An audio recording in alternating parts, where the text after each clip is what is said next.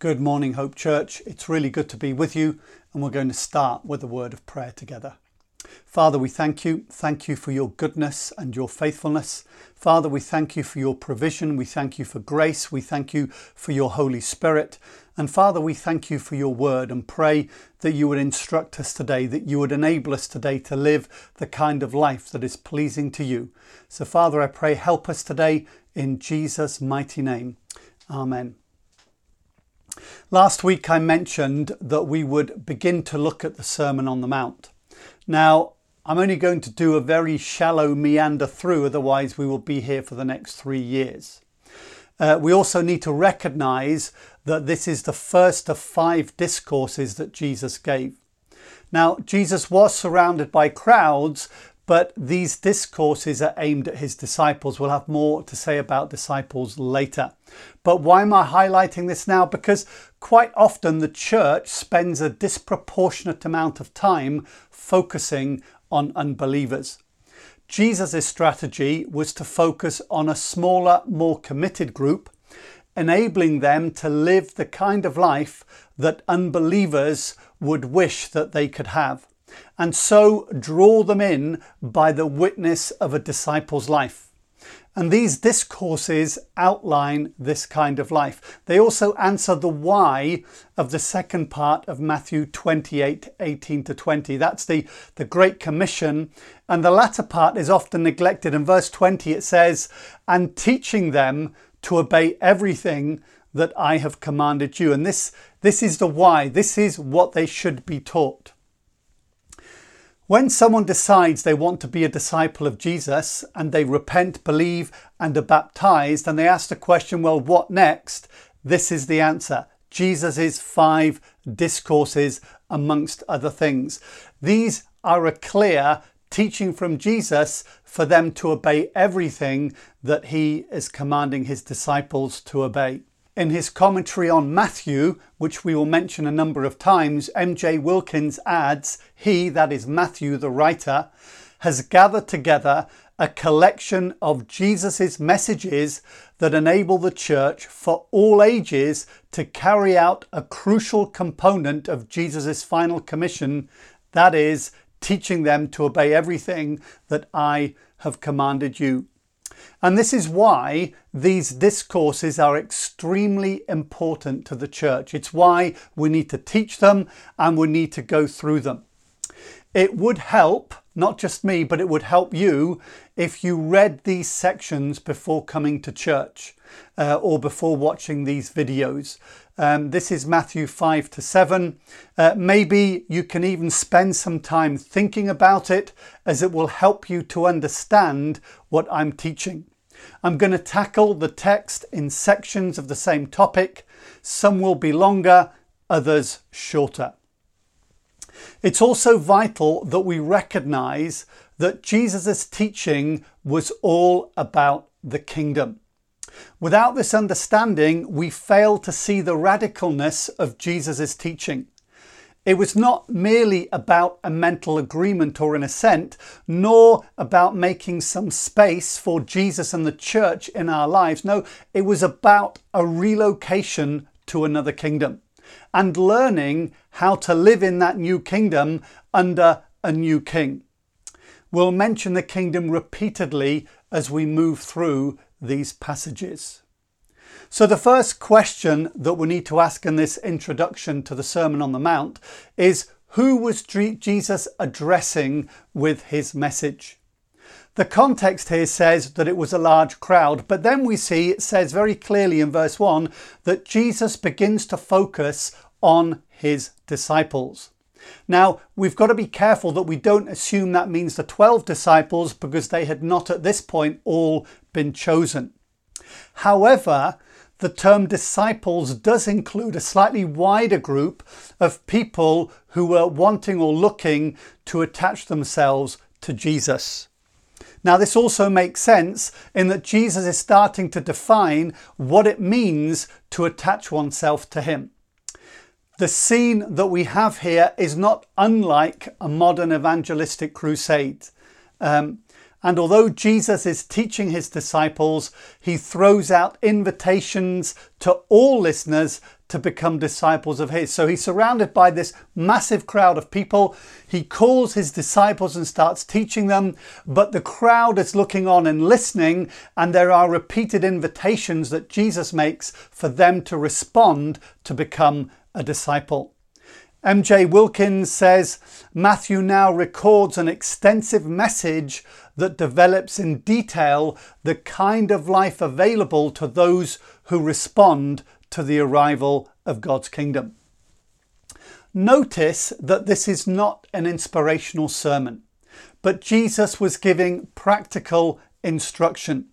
There was something that he believed needed learning here. This was not a feel-good message, but it was an instructional message. M.J. Wilkins states, since Jesus' teaching in the Sermon on the Mount is designed primarily for disciples, it can be designated as training in discipleship. So you get this idea, Jesus is beginning to train his disciples in the kind of behavior and life that he expected of those who were going to be his disciples and live in his kingdom. It's a message about living a moral and ethical life before God. It's Jesus' message on the kingdom of heaven. It includes practical instruction on how to live in the kingdom. Jesus was addressing behavioral changes that were expected in his disciples. Now, this is confirmed later on in chapter 5, verse 21 to 22, where Jesus contrasts. He says, "You've heard that it was said, but I say to you." Jesus is contrasting what now is, but what needs to change if you want to be a disciple of Jesus. There is a lot of content here, and it is extremely unlikely that Jesus gave this as a 30-minute message. More than likely, this lasted a number of days. And you remember other illustrations where people were there for that length of time, and so Jesus fed the 5,000. M.J. Wilkins says about the content of this discourse, its opening words speak of the kingdom of heaven as a present possession. It declares different levels of status for those in the kingdom and announced the terms of entering it. The model prayer Jesus teaches his disciples has the coming of the kingdom as its central theme. And this admonition related to daily priorities of life emphasizes, and his admonition related to daily priorities of life emphasizes seeking first the kingdom. The ultimate reward for those who truly know Jesus and do the will of his Father is to enter the kingdom of heaven. We're also wanting to note that Jesus is not advocating here how someone can enter the kingdom of God. If we want to answer that question, we need to look at the redemptive work of Jesus, that is his death and his burial and his resurrection that he went through. But this discourse is to do with the fruit of the kind of life or the fruit that a life should show when it has allied itself to Jesus. Jesus' teaching shows the kind of life that we can expect if we become a follower of Jesus in earnest. In many ways, it can be summarized by John the Baptist's comment to the Pharisees, "Produce fruit in keeping with repentance." And this is that fruit. Now, some have argued that it is impossible to live out the Sermon on the Mount, and therefore they see it only as an ideal. M.J. Wilkins argues, Jesus addresses disciples who have already responded to his kingdom mission, which includes their prior repentance. While the Sermon on the Mount does indeed articulate an ideal that is impossible for fallen humans to attain, it is an ideal that disciples will strive to live in under the grace of God and the power of the Spirit in their everyday world. Jesus not only gives the ideal of the kingdom in the Sermon on the Mount, but his description of life in the kingdom includes the enablement to attain that ideal. So what he's essentially saying is this, that yes, it would be impossible for an unbeliever to live out the Sermon on the Mount. But the sermon is given to disciples, those who would have repented and would have turned to Jesus. And that also means grace, the Holy Spirit, and the enablement of God would come in to enable a disciple to live this kind of life. There's also an emphasis, as I've mentioned, on the kingdom nature of this discourse. It is not primarily how to live as a Christian, but it is how to live in God's kingdom.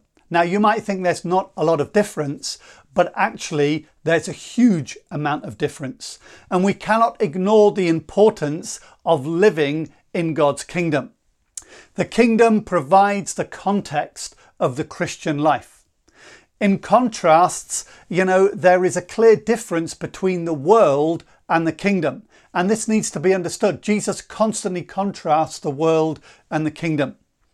Every kingdom has its own laws and requirements, and God's kingdom is no different. Now, the Sermon on the Mount makes this plain. We need to see this sermon as that instruction of life in the kingdom of God.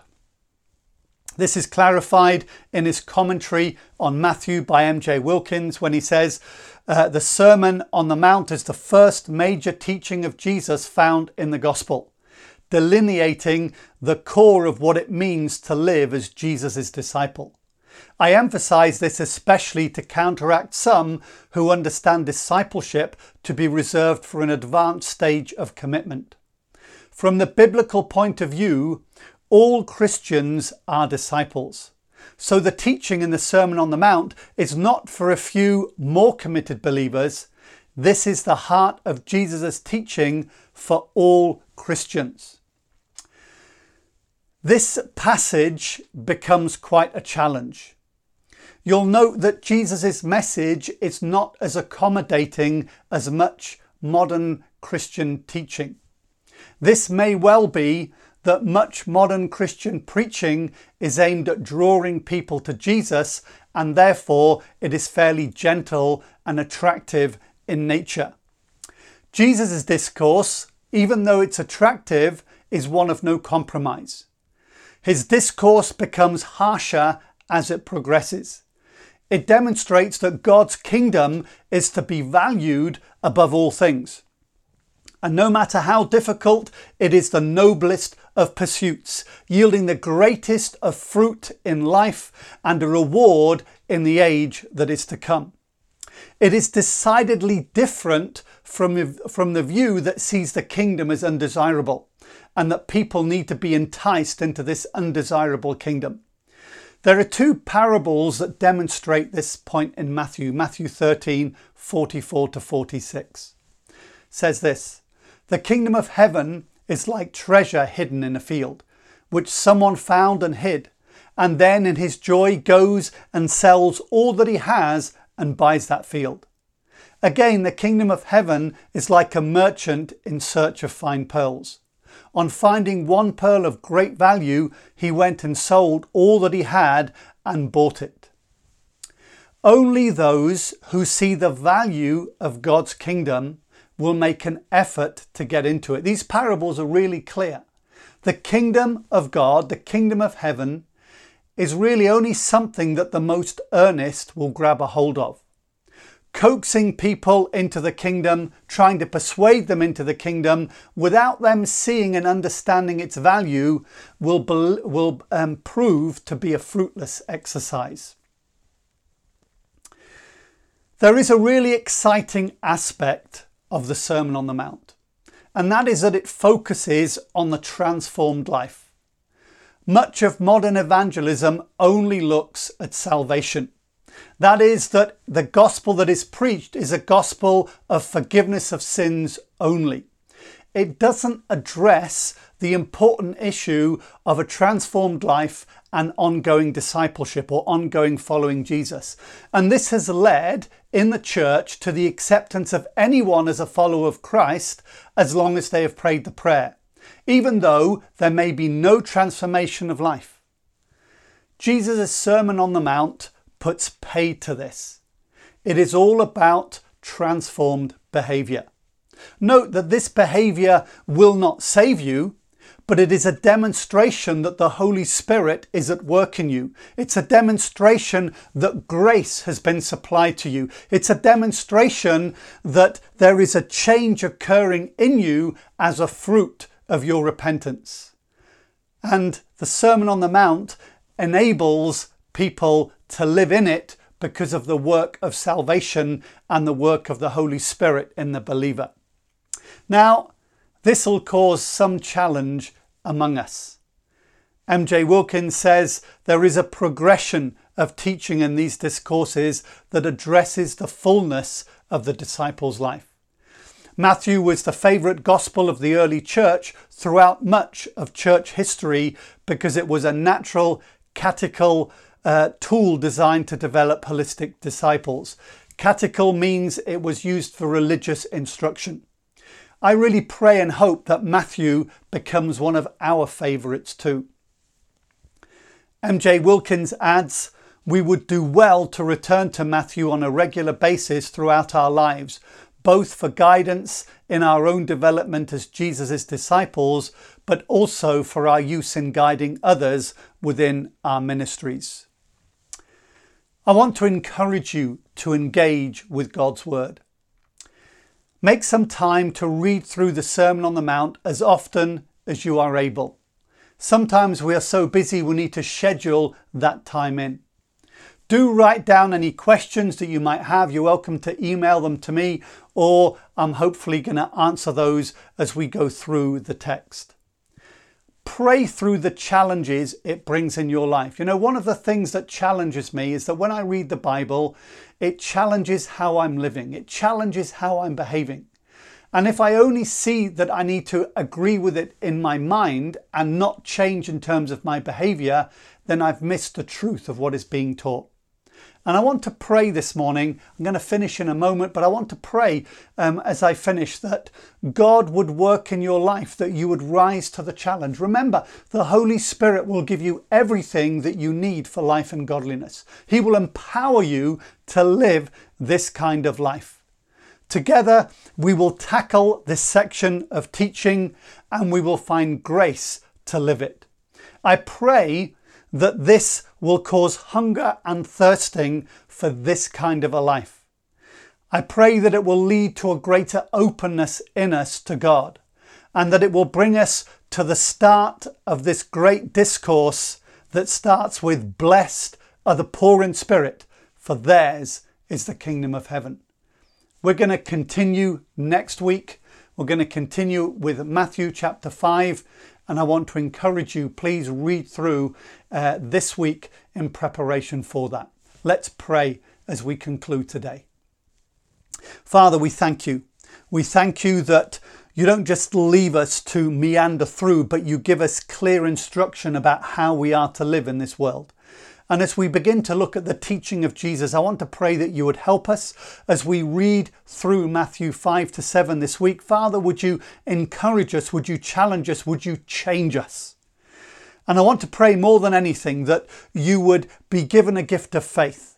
This is, again, not teaching to make us despondent, not teaching to make us think it's impossible, but it's teaching to show us exactly what is possible by faith through the power of the Holy Spirit in our experience. And so, Father, I pray in the name of Jesus, help us, enable us in that precious name of Jesus. Amen. God bless you. Have a really great day, and we will see you again soon.